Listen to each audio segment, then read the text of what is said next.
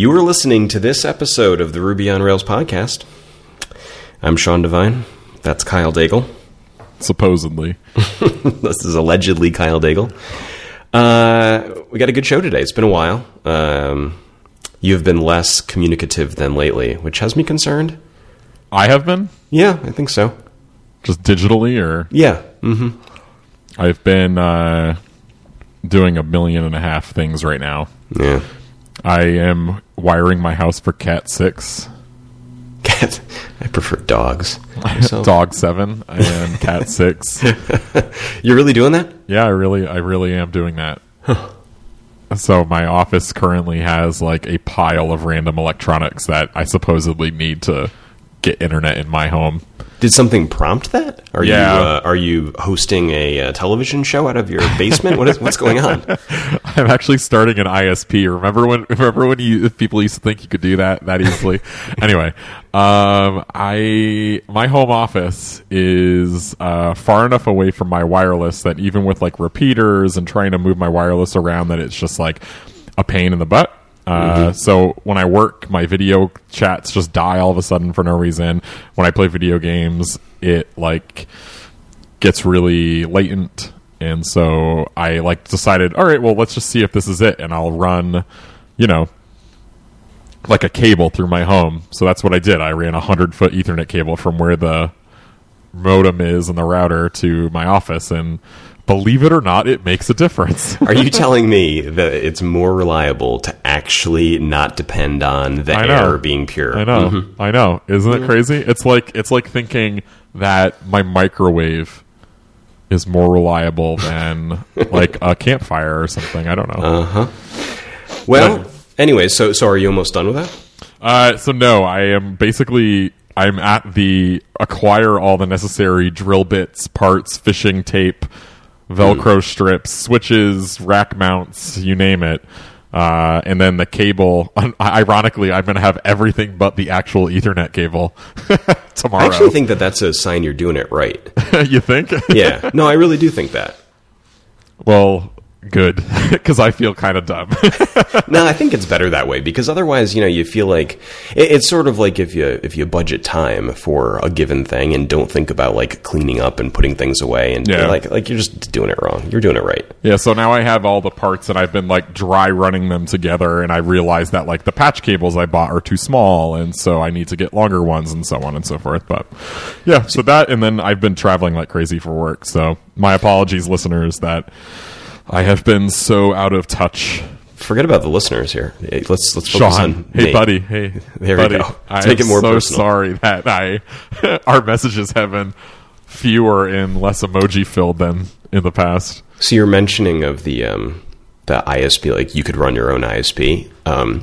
It sort of brings back a funny memory. Do you ever have those moments where you haven't thought of someone in 15 years? Oh yeah. And then all of a sudden something comes up and bang, all these memories come back. Yep.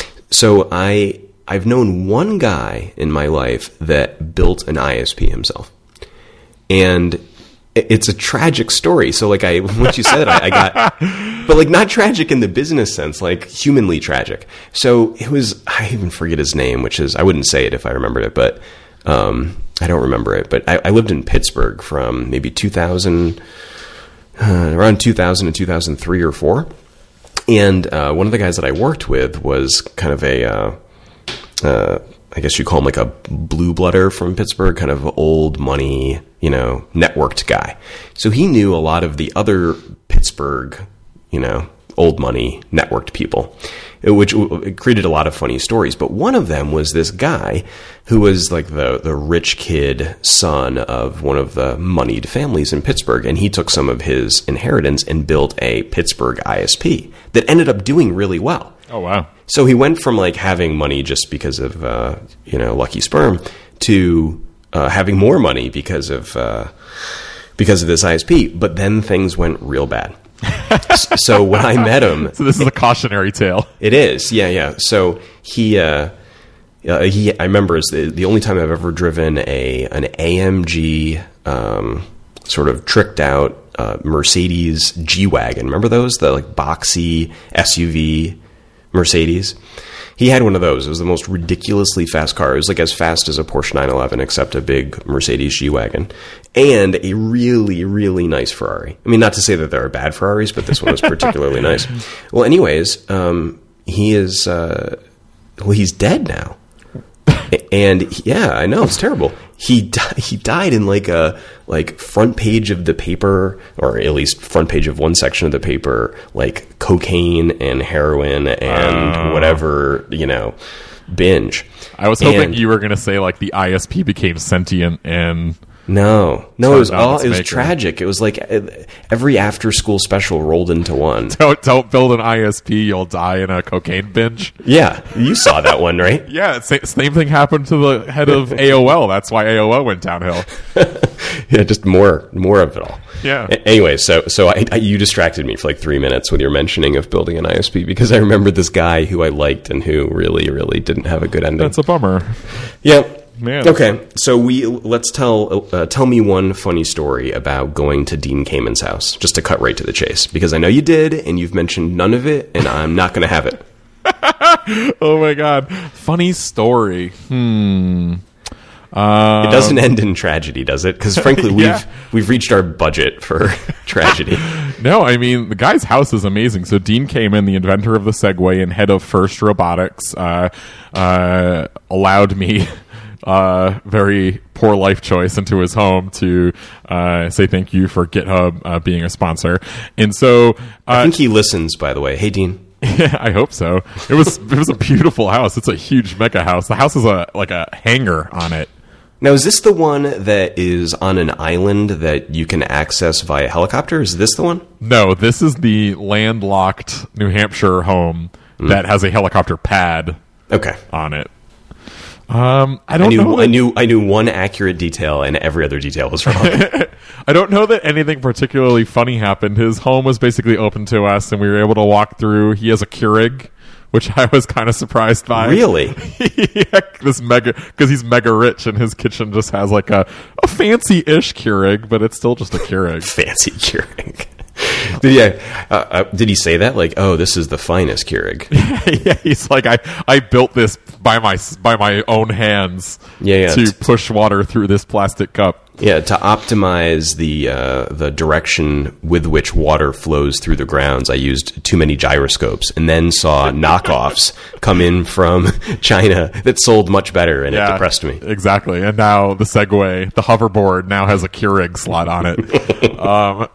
But yeah, no, I mean, it was a really cool home. I mean, it was interesting because like he told a couple of good stories, but he totally would mention like, so I was on the phone. He said like, I was on the phone Thursday with Bill Clinton. Like that sort of pause, like you're trying to remember your like friend's name. Like what you had for breakfast. And... Right. Yeah. So I called Sean Devine the other day. Mm-hmm.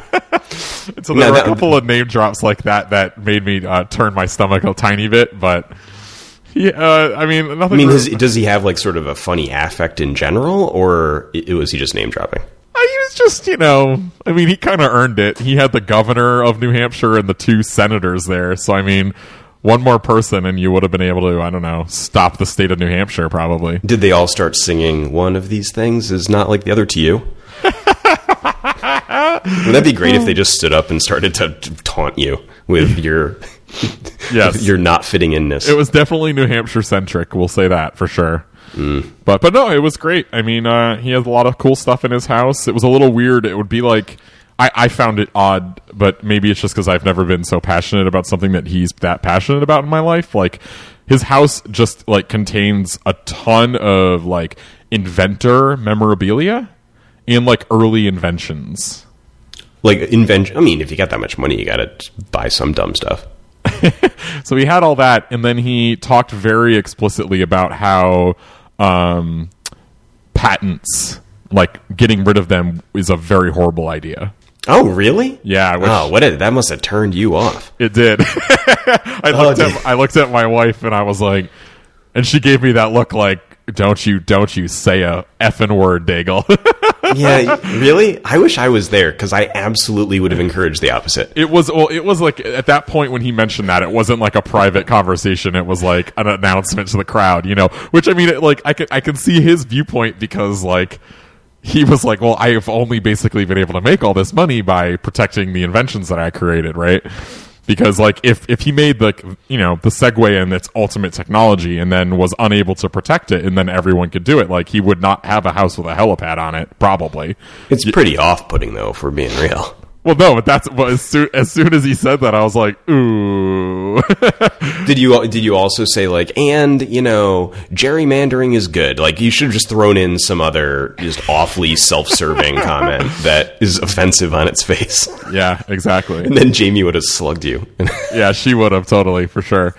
Really? So do you have those impulses? Not to put you on the couch here, but, like, do you have those impulses when someone, like, I don't know if he's powerful, but, moneyed or powerful, says something that kind of is just on the surface offensive? Do you have the impulse to say something or do something? Here's my problem, right? I mouth queef a lot. So, like, where, like, whenever... I don't think that's at all continue. That's the technical term. And, like, whenever somebody says something to me that I find, like, impossible... or like just ridiculous, I have a physical reaction that I really cannot stop unless someone physically alerts me that I'm doing it. Do you know what I mean? So like, if someone was like, I think we should, I don't know, round up all the kittens in the world and just like throw them into a lake with a bag of rocks tied to them or something, like I would go, like I make like noises with my mouth.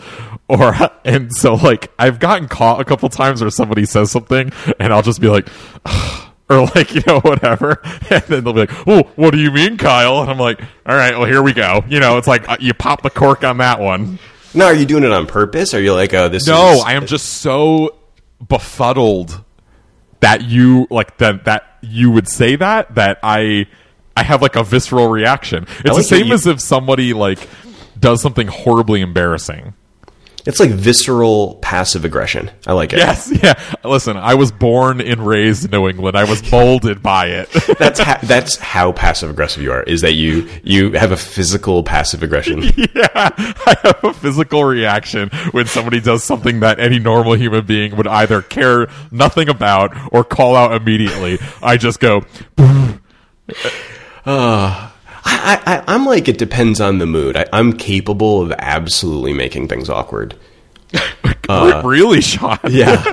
There's never been a time where we've been like talking about something really unimportant. I'll be like, I really like American cheese. And you'll just go like, how could you possibly like American cheese? Do you know what that's made of? Or whatever. Yeah. So, I mean, but I don't know. I'm not sure how I would have reacted. All right, let me quiz you on your decorum on this evening. I've got a handful of things that I thought of. Okay. Did you bring a bottle of wine or any other gift? No gifts, no wine. They Really? They explicitly said they would not be serving alcohol at this event. No, I know, but like, if you're going to someone's house and you haven't been there before, you bring something. Oh, yeah, okay. Like, I could probably not afford anything that this gentleman enjoys. I'd be like, hi, Mr. Kamen, hi, Kyle Daigle. I went out and got you this delicious bottle of fruitcake. Like I'm saying, I think I noticed you really enjoy the donut shop K-Cups, and so I bought you a box of those. Now that's a funny gift. Like the gore, or now how about the refillable ones? Being a man that's concerned with humanity, you're probably also concerned about the landfill contributions that your Keurig makes. So here is a refillable one and a pound of Dunkin' Donuts coffee. Yeah, I should say that the event was rather large, even though it was at his home. So it's not like he noticed that Kyle Daigle didn't bring. He's your not like existence. Yeah, he's not like called over his helper and was like, come here, make sure Daigle doesn't get invited back next year. Well, here's the reason I think that it's a good strategy is that I think anyone that is prone, I mean, not that I know Dean Kamen, but let's say anyone that I suspect may have a view of themselves that's perhaps more inflated than the average. I think it's important to do things when you meet them that like passive aggressively set them on the same level as anyone else. So I'll give an example. So I'm not going to tell who, but so I've met, because of my career, I've met some interesting people, but over the years. And a couple years ago, I met one of the wealthiest people in the country, like significantly wealthier than Dean Kamen. And or me. or either of us. Wow, he must be really rich. Yeah, right. So he now I actually know him reasonably well, at least from a business standpoint. But at the time, I did not. I had not met him before. First time we were going to meet, and I noticed that he did not introduce himself to people, which I found, like, in other words, he assumed everyone knew who he was, and then he'd wait for them to, or people would just come up and say, oh, Mr. So-and-so's name.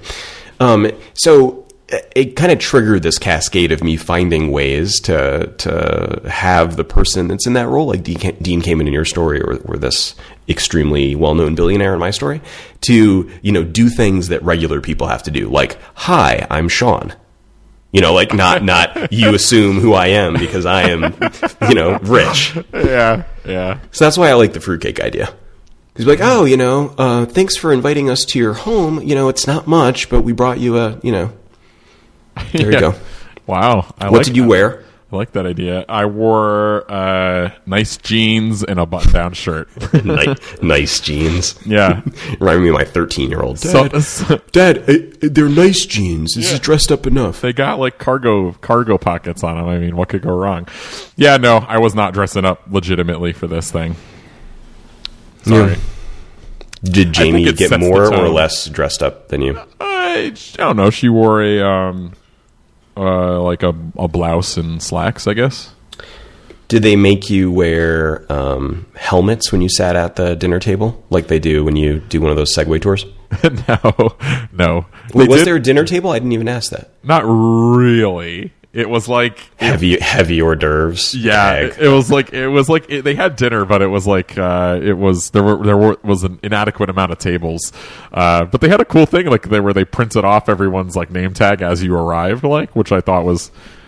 It sounds stupid, but like going to conferences, and you always get there and you're like Daigle, and they're like, oh, hold on, let me go through the 550 of these things they had. So it was kind of cool to have them just printed off, and it was just right there and good to go. But they had like schedules and stuff. I don't know. It was pretty a corporate event just at this gentleman's house in his hangar.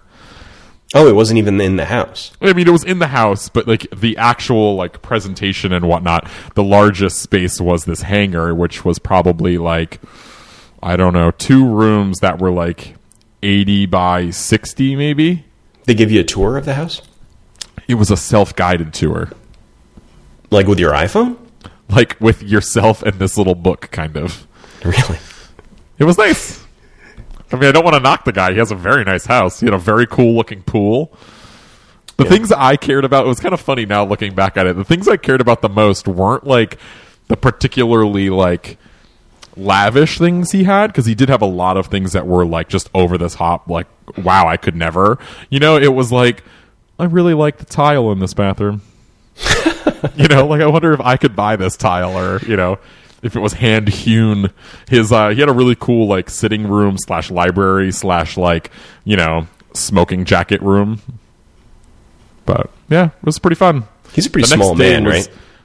Yes, he's not particularly tall. I mean, I'm asking just to see if you could fit into his smoking jacket, or if it'd be a ridiculous Saturday Night Live. I would put it on, and then I'd have to reenact the Hulk, because if I just breathed while it was on me, I would rip it for sure. Kyle Daigle in a little coat.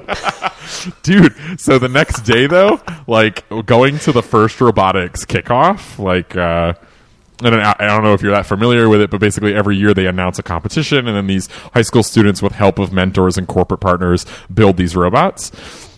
And every year the competition's different. And so like I'm in this like gymnasium with like moving lights and projections and like all kinds of stuff at like Southern New Hampshire State University, waiting for them to like announce this game, and doing all kinds of like pleasantries and stuff that these high school kids like obviously do not care about at all. But like once they announce the game, and this year it's called Stronghold. It's basically, I mean, just Google it and watch the video. It's absolutely insane. It's so cool. I was totally nerding out. But like I have never seen so much raw joy in one place. Like these high school students were so excited. Like so excited, like a degree of excitement I don't know that I've possibly ever felt in my life, in the same sort of like visceral way of like they're running down to the track and they're measuring out like with tape measures like the playing field and all the different components, because they had like a replica right there that you could look at, so you knew when you went to go compete later what it would look like and everything. I mean, is it the stereotypical like extreme nerdy teenagers not feeling self-conscious, like that kind of? Oh yeah, yeah, right. Oh yeah, for sure. Yeah, that's great. I mean, in like an awesome way, though, like no, in a jealous kind of feeling way, just because like they were so excited about this, and then like the end result is pretty amazing. You know, like granted, like, you know, it's not like they're like, okay, high school students, figure it out on your own. You know, most of the teams have some sort of mentors that are like mechanical engineers, electrical engineers, and whatever. So it's not, you know. It's not like a total crazy, like, oh, these really, you know, these teams are doing it all on their own. They're getting help for sure, but still, like, I would love to, like, have an adult version of that, you know, because these robots are really cool. You know, we can solve that. Like, we have, we're able to do whatever we want to. We just have to find the thing that would get us giddy like that. I know. I'm just not sure. It has to be game-based, I think. Mm-hmm. There's some level of excitement because it's like an announcement, a fixed period of time in which you have to solve it, and then, like, you know, the We're All in This Together song playing in the background. Yeah. Well, it's the possibility of losing, you know, that I think creates the excitement, too. Like, in other words, there's, like, a lot in the balance. You know? Oh, I gotta tweet that later. It's the possibility of losing which creates the excitement. Right. Mm-hmm. Yeah, I've been practicing my parental advice. Speaking of excitement, let me tell you about Braintree. the viscerally exciting sponsor of today's, or first sponsor of today's Ruby on Rails podcast. Braintree provides code for easy online payments. If you're building a mobile app and searching for a simple payment solution, check out Braintree. Their V.0 SDK makes it easy to offer multiple mobile payment types. You can start accepting PayPal, Apple Pay, Bitcoin, Venmo, credit cards, and more, all with a single integration. With the Braintree V.0 SDK, it just takes one small snippet of code and you're all set up in less than 10 minutes. To learn more and for your first $50,000 in transactions fee-free, go to BraintreePayments.com/Rails podcast. We have talked about this before, but I'm going to plug my favorite thing, which is if you get stumped, they've got support there for you, whether you're working in .NET or Node, Java, Perl, PHP, Python, Ruby, whatever language that they have the SDK for. They also have they support Android, iOS, and JavaScript clients. But whatever you're working in, if you need help at the beginning or troubleshooting something that's stumping you a bit, their support engineers are ready and waiting, and Kyle has verified that they actually are quite helpful. So anyhow, go to BraintreePayments.com/Rails podcast. You're going to get $50,000 in transactions fee-free. Thanks to them for sponsoring this episode. All right. Well, that was a good story. You're welcome. And I feel like it was a good story, and we poked at him a little bit without being rude. That was my goal. No, I mean, he wasn't a bad guy at all, you know? I mean, it was quite... I honestly think it was probably the first experience in my adult life where I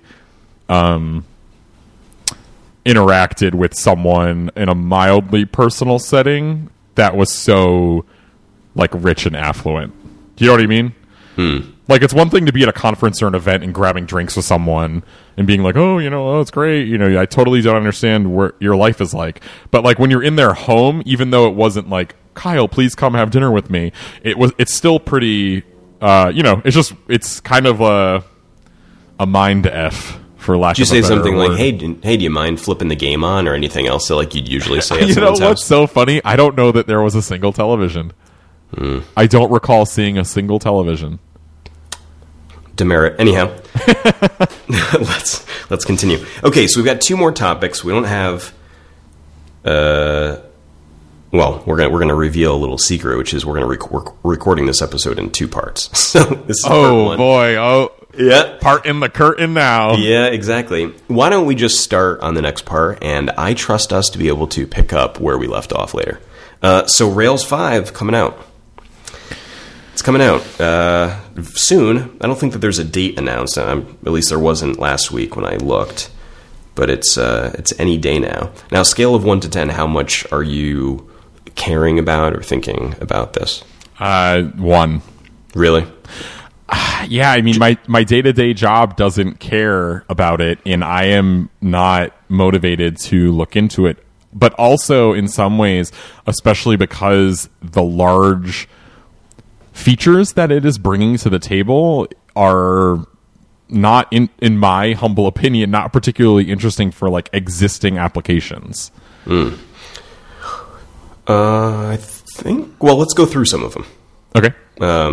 And I would like classify my interest as higher than a 1 for sure, but probably not higher than a 5 for somewhat similar reasons. Now, I think I create more new applications than you do. Oh, for sure. Which may explain part of it, but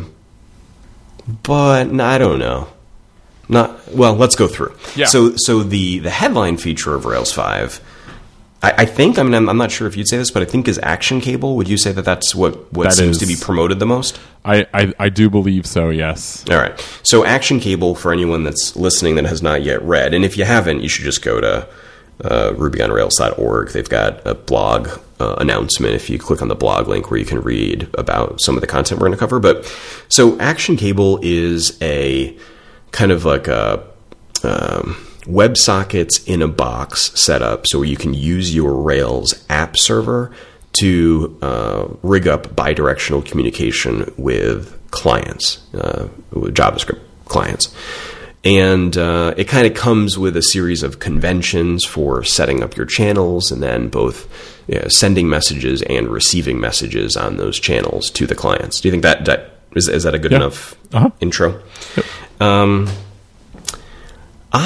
So what's your take on that? Is that interesting? I mean, I know you're not interested in general in Rails 5, but is that feature interesting? Am I going to have to carry this entire segment? That's basically what I'm asking. I don't care. A pass. No, I mean, I think it's interesting in so much that it changes some interesting defaults. I mean, so like as part of this is an accident, right? You can't be doing this with WebRick, right? And so you got to move over to a new multi-threaded or multi-threaded-ish, system. And so they've chosen Puma. And so I find that to be an interesting move as a consequence of implementing this feature. But overall, I feel like existing applications, if you were going to do WebSockets, you weren't sitting there and going, man, if only Rails did this for free, I'd implement it. Like, chances are if you actually needed it, you went and did it on your own, whether you used a completely separate, language and library, like if you went we'll throw that up on Node route or whatever, or if you hooked in Event Machine listening on a route like, most people probably did, then you got it done already. And so I'm not like against this. I know there was a sort of visceral reaction when this got added, like, well, why would this go into core? Like, I kind of shrugged my shoulders at that. I don't really have a strong opinion there, but I don't think that like this isn't going to be like a Rails 4 situation where everyone was like, wow, we got to get on Rails 4. You know what I mean? I feel like most people are going to be like, if you need it, you'll move. If not, you'll probably take some time and move over because of, some of the smaller changes. Yeah, I think I think I feel almost identically about Action Cable. I think, so I've had the need that Action Cable attempts to solve before. And like you said, I haven't had trouble solving it. Like there are solutions. I think that kind of a one-size-fits-all solution like Action Cable, like a default, here is how Rails does communication with, real-time, so to speak, communication with the client. I don't love that in that I think that the approach you should use depends on your circumstances. I mean, like everything. But most situations that I've seen don't need bidirectional communication at all. Yeah. You can just use normal AJAX requests on the inbound side, on the request side, and then use something that doesn't require WebSockets in particular, which I think are more difficult than some of the other protocols on the the get side, or on the other side. And I think that so I've read up on what other people think, and this seems to be the consensus, which is those that have needed to do something like what WebSockets supports almost never need bidirectional communication or the headaches that it brings with. And I wonder why go that way. But I also don't care a lot, because they're like those other solutions are around, and it's not like this makes the cost of using, I don't know, Message Bus or a third-party commercial product like Pusher or whatever. It's not like it makes that more difficult. Yeah. I think it's a little smelly to use your application server as the same server that's got all the connections open too. I don't think it's awfully smelly, but I think something's a little smelly about it. Mm-hmm. For a smaller application, it's perfectly fine. But I suppose as you get to something bigger, a more bespoke solution is probably called for anyhow. Yeah. Yeah. Now, one thing that came in with Action Cable I had use for many times before, which is, and now I don't, because I use mostly just Rails as the API and then render things in the client. But did you see that there's this Action Controller renderer now, which is basically like a not hack way to render something kind of out of bounds of a request? Just to sort of anywhere render something. Oh man. I had to deal with that for a couple years. I had my own solution to what they call Action Controller Renderer. And now I don't render on the server, and I don't care. But boy, I really, really, really would have liked that then. Yeah. And I agree that Puma instead of WebRick is interesting. I think it's a good move. I think that it sort of reduces an unnecessary thing to understand for someone new. Which is like, why is the default never the thing you should use? Yeah, right. All right, so that's number one. So I think that to summarize our feeling, Action Cable is kind of meh. Meh? 2 out of 2 mehs from Sean and Kyle. So not bad, but I thought that I'm not sure if you read it, but the blog post that Sam Saffron put out about WebSockets, and then he links to another couple of articles that are super smart, that also relate, is a great place to start if you want a more thorough discussion of the pros and cons of Action Cable. It's excellent. Yeah, I mean, as is just about everything that he's ever written, but I thought it was really A+. Okay, number 2. I think we got time for 1 or 2 more before our break. API mode. Any thoughts on API mode? Oh, so before we say that, what API mode is basically when you create a new Rails project, you can pass a flag, I think it's --API, but I'm not positive, to create a project that does not include all of the functionality that you don't need if you're using Rails as an API only. If you're just rendering JSON. I think this is important for not technical reasons. So in other words, technically, who cares? I've done a bunch of applications now, that use Rails as an API, like at least a dozen that are real applications that are out there running. And it is like never once was like, oh man, this is really killing me to rip out the parts that I don't want. It just never was a problem. The thing that I thought was important about this is that it is sort of putting a stake in the ground that Rails is as interested in being a solution to that problem as it is a server rendered solution. Mm-hmm. Because it's sort of a headlining feature of Rails 5. I think it caused DHH to have to really struggle with, is he okay with this? And if there was a refusal to add API mode, it would have sort of signaled some bad things to come, I think. Just because it's like, why not? It seems like all upside to do. And if there's like a philosophical problem in Rails against using Rails as, a server where the client's doing all the rendering, I would have really not liked it. Yeah. So I'm like good on that side, and it'll cut out a few, some minutes and some mistakes, and probably increase performance by taking out some middleware that maybe I don't always remember to take out. So it's kind of good. But not like you said, it's just a good for new apps, not a huge deal, but probably good, good sign at the very least. Yeah, I mean, I think that, I think it's a good option just like in general, I mean, like it seems like I'd be curious about trying this out just for the sake of not getting all the like quote unquote bloat of, our Rails application, because you could in theory just run it this way and then add in the things you need instead of, flagging it the opposite direction and saying like, I don't want active record, I don't want this. But I do think that it's worth considering, if you need like active record or active model, then, it's probably makes sense to go this route. But otherwise, I would say it's probably better to just ignore Rails altogether. Like, I know that's sort of a kind of stupid thing to say only because most applications are, backed by a database and you'd like to query that through active model and whatnot. But if that's not your jam, I mean, I think that there's a case to be made to just avoid Rails altogether and just use Sinatra or, Lotus or whatever. But I think that, like you said, I think doing this is an interesting sort of signal, that Rails is making, saying the project itself saying, yeah, we acknowledge that, this is potentially one, future is just having, API based things, and let's not force people to have to gut their application just so they can return a blob of JSON. And Rails has done a lot of work over the years, especially 2 versions ago, to be modular in many ways that most people don't take advantage of.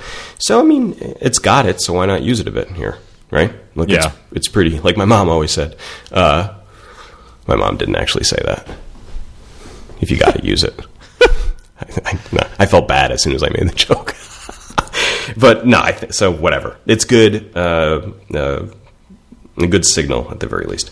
Okay, next item on my list is the sort of integration of the Rails command and the rake command. So this is one where if you've developed on Rails for any amount of time, like it just does not matter. Like I don't remember the last time that I've been like, oh, god damn, which one is it supposed to be? Am I bundle exec raking or Rails something or other? But I think that it does make sense that the number of issues from new developers that come up about this is high. Yeah. So great. It makes it more friendly. Fine. Seems good. Yeah. I couldn't possibly think of anything else to say about it. Yeah, I just do what I do, which is you just string all the commands together always. So it's like bundle exec bin rake bin Rails server, and just hope that one of those things actually does what you mean it to. So you're like just belt and suspendering all of your commands. Exactly. Yeah, okay. That's an approach. All right, next on my list, the Attributes API. Did you read up on this? No, I did not, unfortunately. Okay. All right, so the Attributes API, I think, is a very good feature, and it basically allows you to declare an attribute on a active record model. I'm sure it's actually on an active model class, but anyhow, on an active record model is usually where you'd be doing it. And you can declare an attribute and its type. This is the thing that I'm interested in, at least. So, for example, you could say, like, attribute purchase amount, and then call it a type, like, I don't know, currency. And then the getter and the setter would use that type. And I haven't actually used it yet, but there were some features in Rails that allowed you to do that in the past. Actually, I forget the method there, or the what do you call it? The macro you'd use to set this up, but it was super janky and was bug ridden, and it wasn't fully featured. And this is like a first class implementation of like it gives you more control of sort of what that attribute that's stored in the database will become in your application. So if you have a value object you want to instantiate through that class, it makes it super easy, and then handles the reverse side on the setter too. So I think it took a huge amount of work to get that right. I think that was a very sort of low level, rip the guts out of a part of active record change. And I actually think that's a pretty big deal. I can tell you agree. So I am so mixed on this, having just dealt with serialized attributes, which does the same exact thing minus persistence, basically, as best I can tell. Yeah, I mean, it's a particular version of that. Although serialized attributes is sort of like saying, okay, we're or oftentimes, especially in the case you were dealing with, which is you're like chucking an object into the database. Yeah. I think that's a little bit different than saying, like, I want this attribute, which is a string. When I deal with it in my application, I want to deal with an instance of a value object class, that then has additional behaviors on top of it. Yeah. I feel like that's a little, you're kind of like decorating this more primitive thing with behavior that you want, given that you know what it is. I think that seems sort of fundamentally good as compared to instead, like the problem you had was instead of having things in columns, I'm going to just sort of have this more flexible structure in one big blob.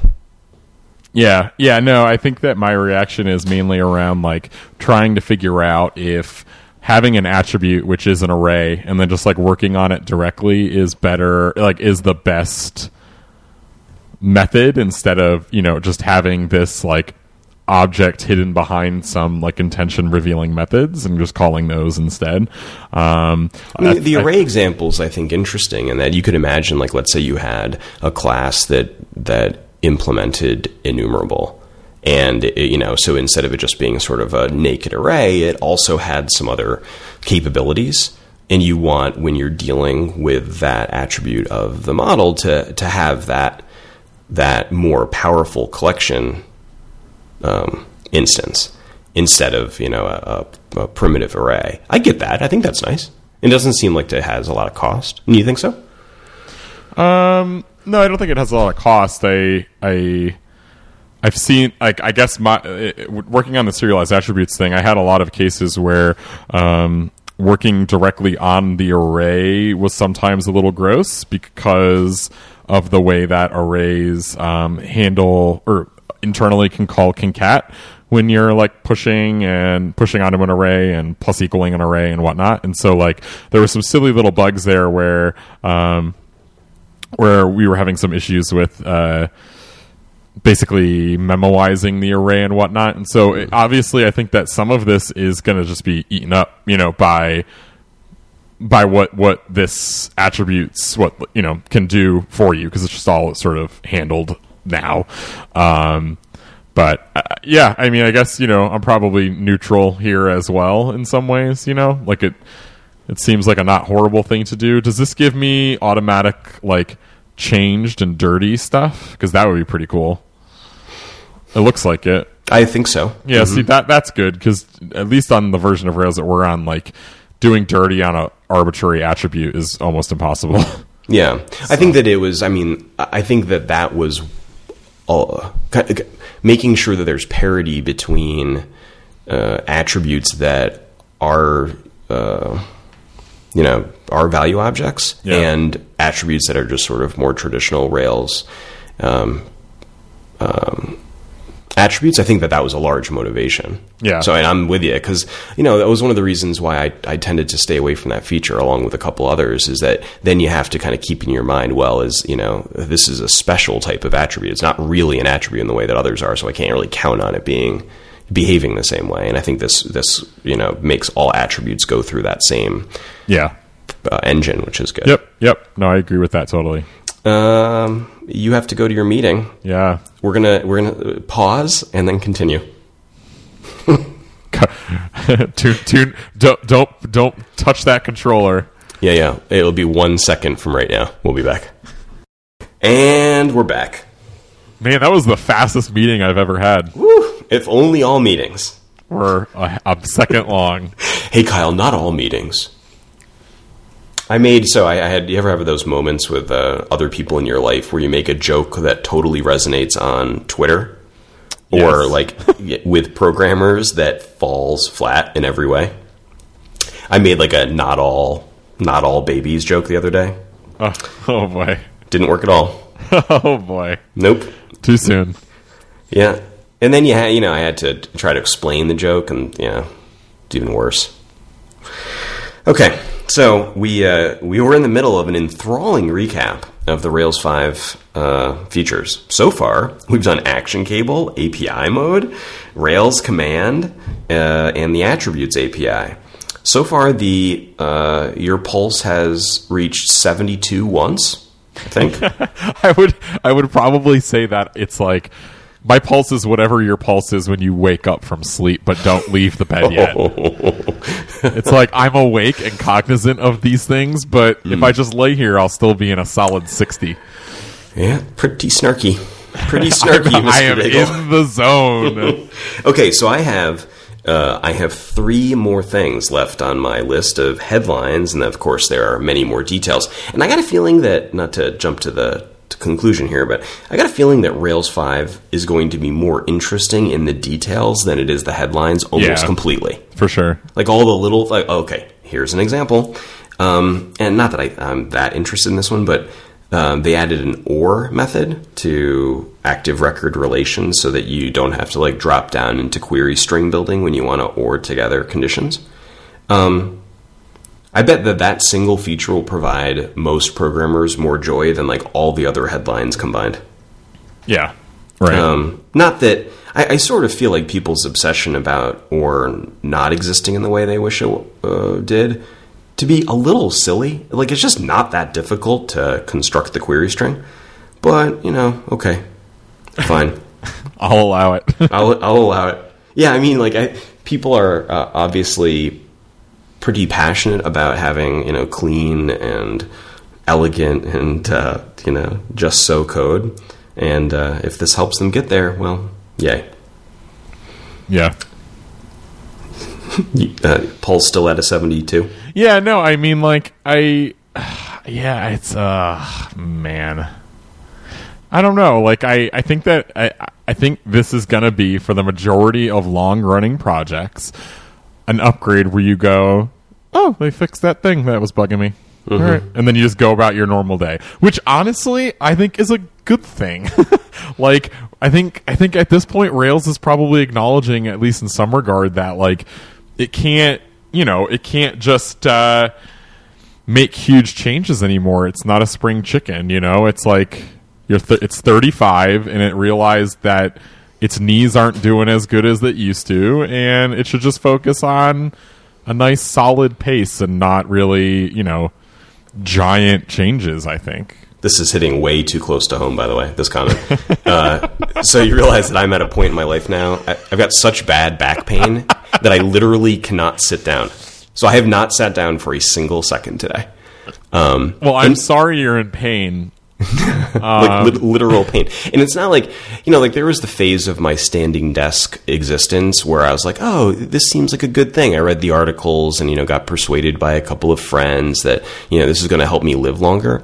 I've graduated past the, vitamin stage of standing desk usage to the, it's this or narcotics stage of standing desk usage. That's where I am. Yeah. Yeah. So anyhow, me and Rails. Peas in a pod. It's like narcotics or standing. I think that OR, this OR feature, I think is sort of, for me personally, is railing against a trend that I have, which is to embrace the database sort of more directly, not less. Yeah, I do think this is a little bit funny. So, for example, for a relatively new project that I'm working with, I ditched schema.rb, and I can't believe I didn't do it sooner. Because now I can use Postgres's features, more fully, and not count on being able to reconstruct the database off of that file, because it only supports certain things. So I'm and I'm using PostGIS. I've used PostGIS for a long time, but I'm using it, I think, in more interesting ways and better ways. I'm using, database triggers more effectively in custom functions. And this has caught me at a point in my development life that I couldn't be more whatever on a feature like OR. But I think, it's what's a good example? I mean, it's like if Green Day came out with a new album right now. So like, there's a point in my life where I would have been extremely interested in Green Day coming out with a new album. And now I'm not against the idea, and I probably would listen to it, but it just doesn't excite me like it once did. I'm at a different place.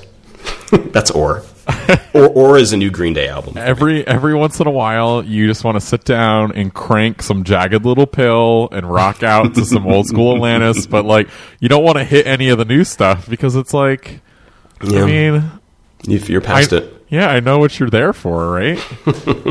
I have not listened to that album in quite a while. Tune it up. They just released a new remastered version, so Really? Merry Christmas. Someone needs a new hot tub.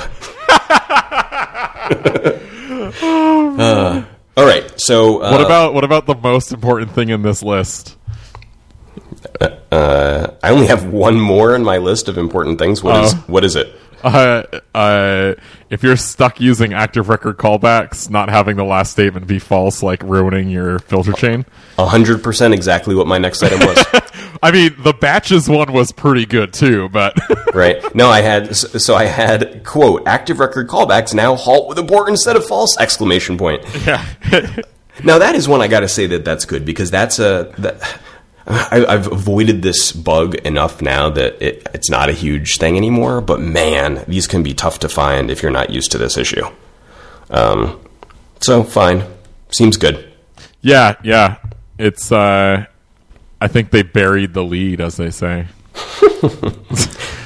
Hey boss, let's upgrade to Rails 5 because now, if I return false, it won't unexpectedly stop the callbacks. I could just hear all the people going, well, if you were a good engineer, you wouldn't be using active record callbacks in the first place. So. Active record callbacks are an anti-pattern headline. Yeah. Hashtag anti-pattern. Hashtag Rails 3. Lol. Exactly. All right. So, and I'd say this is not part of Rails 5. Part of the Rails 5 marketing is the Rails doctrine, which you can read at rubyonrails.org/doctrine. And fine. I didn't find anything sort of massively off-putting about it, and I didn't find it terribly interesting either. Did you read it? No. Yeah. I mean, it's all stuff you've heard before, but the 8 sort of bullets, and they don't really, maybe except for one, they don't really require more description, is optimize for programmer happiness, convention over configuration. Funny thing about that bullet is that the C in configuration is capitalized, but it's not like the list is title cased. So I wonder, there's got to be something to that. Convention over big C configuration. The menu is omakase, no one paradigm, exalt beautiful code, value integrated systems, progress over stability, which is that was the cringeworthy one, and push up a big tent. Because I feel like some of them I don't care about tremendously now. Some I think are fine, like they're motherhood and apple pie, kind of fine. But the progress over stability seems like directly in conflict with where Rails is at it's sort of the stage of its life cycle. That'd be like if I was at about 40 and with a bad back was like risk taking over health. It's like, what? Oh man, it didn't match. It doesn't match my current state. Man, so many tweets. That's so good. So whatever, I think my guess is that this list gets refined and we may not see certain parts of it in the current state for long, but whatever, fine to read. All right, let's summarize Rails 5. Man. Shrug, followed by, wait a second, filters don't stop at false? Shrug / hey boss, no more bugs because of callbacks, callback errors, hashtag, what'd you say it was, hashtag anti-pattern. Yeah. I mean, I think it's fine. And one of the things that I feel about Rails is that now is I still really like Rails, but the fact that it's pretty mature and its base features are pretty well worn, and are the base, and I'd say not just the base features, but the the gem ecosystem as well is now pretty mature and pretty stable. It means that I've got cycles to work on other things like getting good at Ember or watching NBA games, and that's good. So what is an NBA? What is this NBA you speak of? It would really, on my list of things that would make you a better friend, that's on the list. Oh, man. Oh, wow. There's just too many damn games, Sean. Like, there should be 10 games a year. That's why I like NASCAR, is because every Saturday there's a race, or every Sunday, I guess, really. And, like, that's it. That's all you got to worry about. And you miss 2, and you come back, and you're good. With basketball, I got to know, like, how many friggin' people? Like, 150 people? It's a lot more than 150, I think. You think? Well, I mean, depends on... How many teams are there? 30. 30 people? How many NBA teams are there? I'm really showing my lack of... there are 30 teams. 30. Yeah, 30 teams, and on each, I'd say that, if you want to be like a casually into it fan, you'd have to know 3 per team. If you wanted to be like a real nerd into it, I'd say you'd need to know at least 6 per team. Okay, I'm a level 2 casual Major League Baseball fan. So I can describe maybe 20 players. I could describe 20 hats. There's the red one, the white one. There's the birds on the bats. There's 2 different socks. There you go. All right. So Rails 5, I think that we should close it up. I mean, fine. I think it's interesting for me watching the Rails upgrade process and the Ember upgrade process because I'm pretty, involved in both now. And they're so different. Like the amount of community involvement on the Ember side is so much higher. They release every 6 weeks. There's a deprecation process that gives you a heads up on what's coming out, well in advance. And I mean, it hasn't always been this good, but I mean, this is where they are now. Yeah. And it's kind of bureaucratic. I mean, I think that you could look at it and like I think DHH may look at it and be like, really that this is taking all the fun out of it, but. Man, if you've got applications that are depending on not screwing up upgrades, it's really responsible and really nice. And I think shows sort of the difference between the leadership of that project and Rails. And I think what Rails has going for it is that it's just so big that, I just can't imagine that any giant sort of breaking changes would be introduced. There'd just be I think there'd be a fork or a mutiny or, people losing their minds. So that kind of prevents that sort of inertia or lack thereof prevents big changes. But man, I now that I've seen how Ember handles the same process, it's really superior, I think, by quite a margin. Anyways, there we go. I don't know when I'll first upgrade an app. I probably, given that I'm involved in JSON API resources, I probably should get on reviewing the PRs and getting involved with the ones that bring compatibility. But as long as, that's my big, sort of heavily integrated dependency that I have to make sure is good. But I'll probably upgrade after that, see how it is, so I can come back and talk about it. Cool. Mm-hmm. I will be. I know you won't, so one of us has not doing that. Not going to be able to do it. Not going to do it. I'm just going to put a pull request into GitHub and be like, guys, we're on Rails 5 now. I dare. So has anyone created an issue? Rails 5 support? Oh, boy. Let me Google real quick.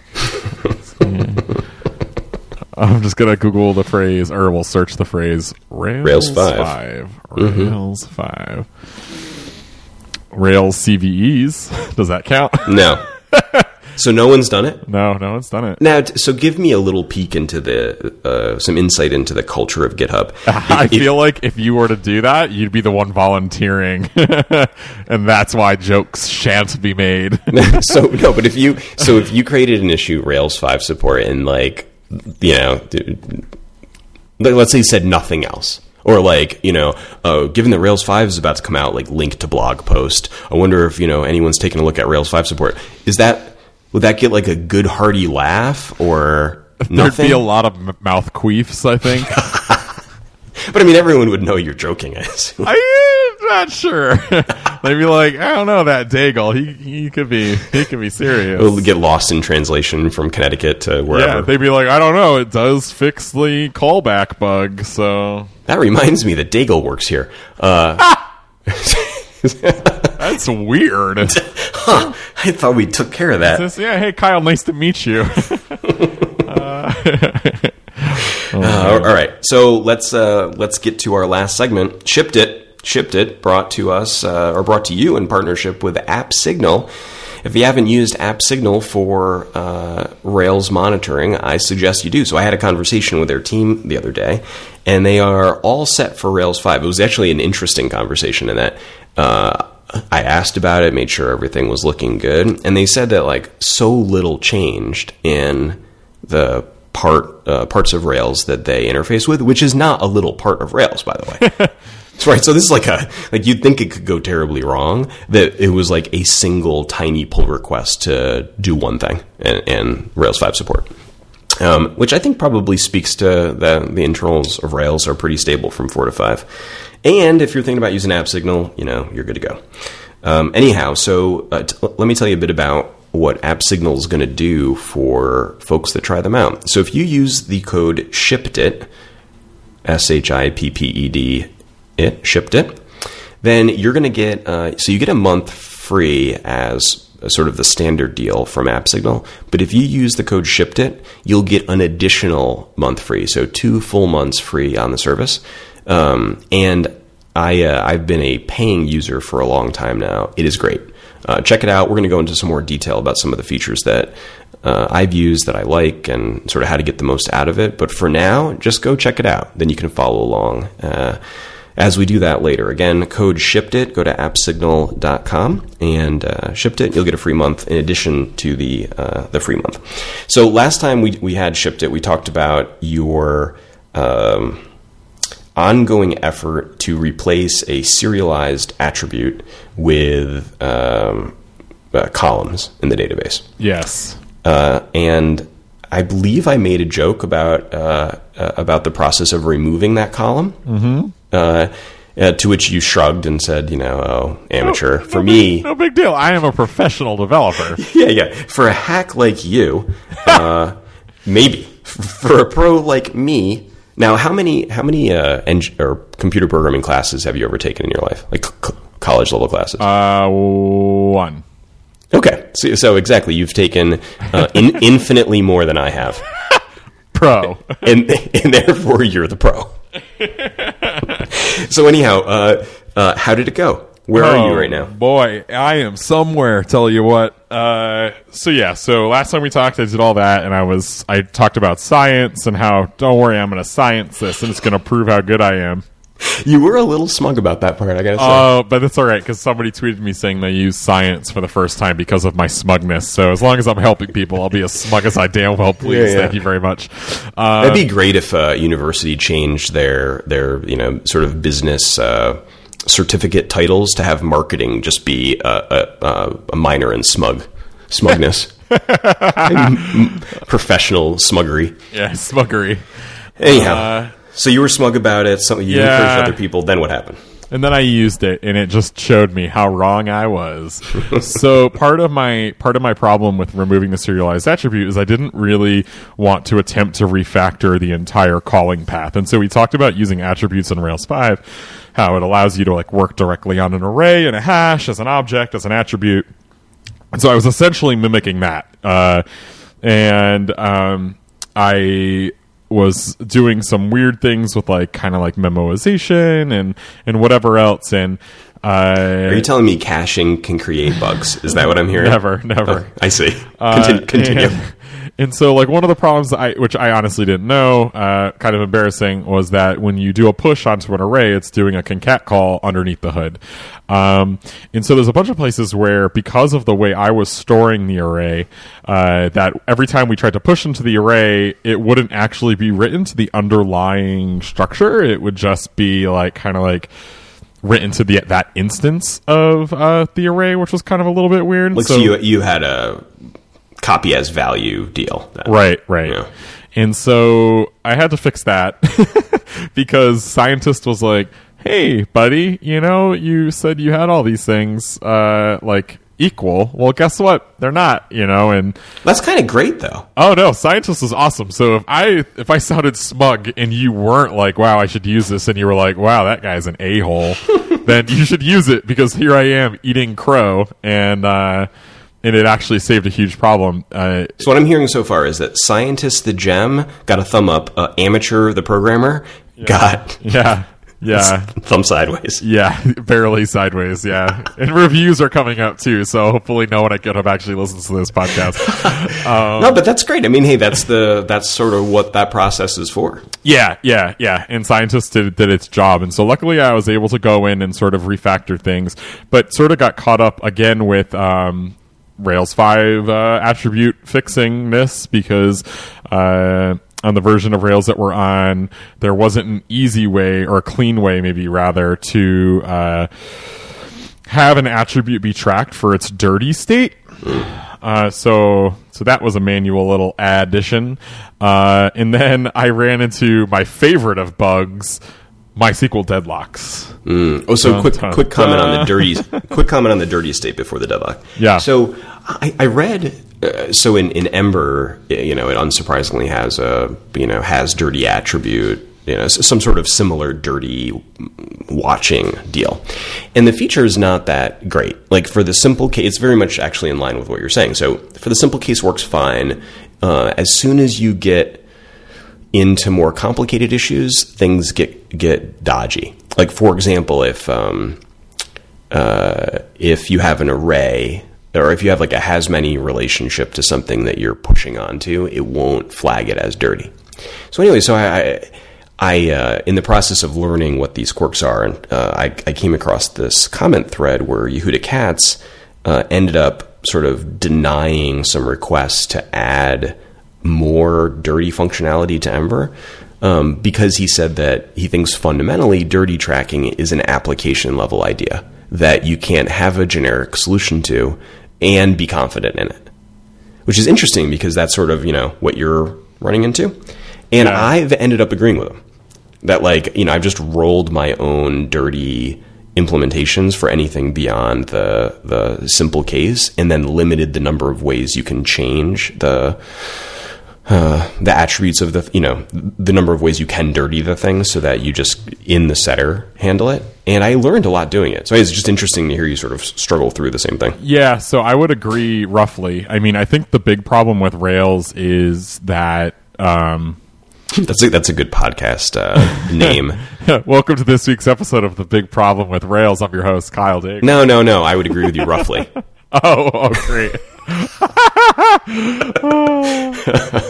I think the big problem is that when you I think models are breeding grounds for this sort of confusion, because you can directly act on the record itself. I feel like that's where all the grossness comes in terms of dirty tracking. And then you go, well, I want everything to be dirty tracked in Rails, because if I can just say update attribute and suddenly screw the pooch on this whole thing, then it makes it a lot less clear. And so I did end up creating a couple of intention revealing methods that allow us to mutate on the column that I have here, but that still doesn't stop me from, someone else screwing me over. And so big active record callbacks to the rescue to sort of set that for me, and then I can read it back to do some audit logging and tracking of what changed, that sort of thing.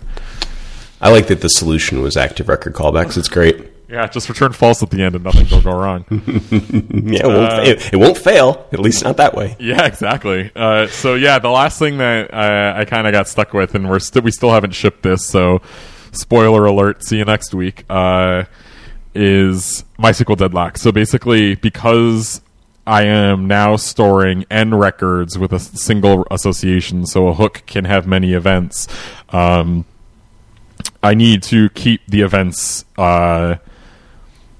in sync, basically, without exposing the records to the user. Or to the developer, or through the hook interface. And so if you call hook.events, I'm not actually returning the records back to you. I'm just returning the event names.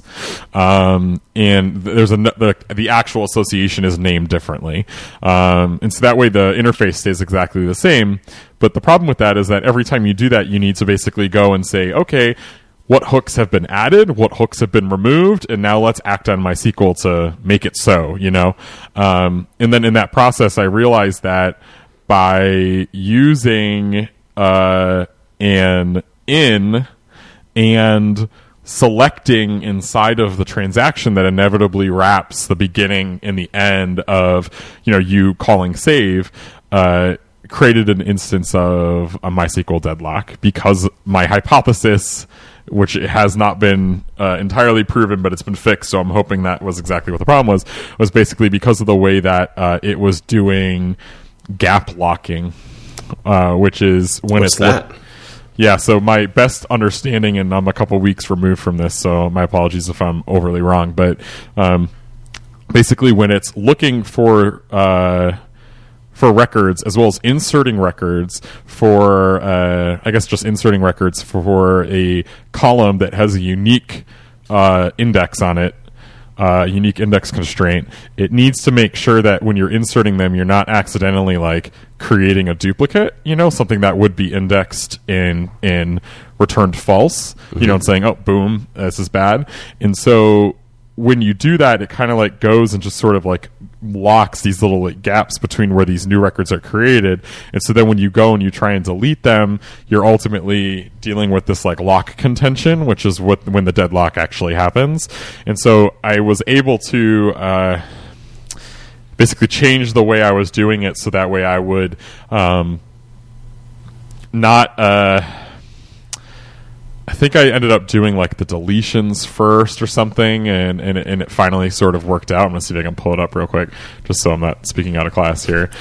But so I just decided to sleep 300 milliseconds, and things seem fine. yeah, that was the other suggestion that someone had, and I was like, you know what, you sound pretty smart. So, have you considered sleeping? So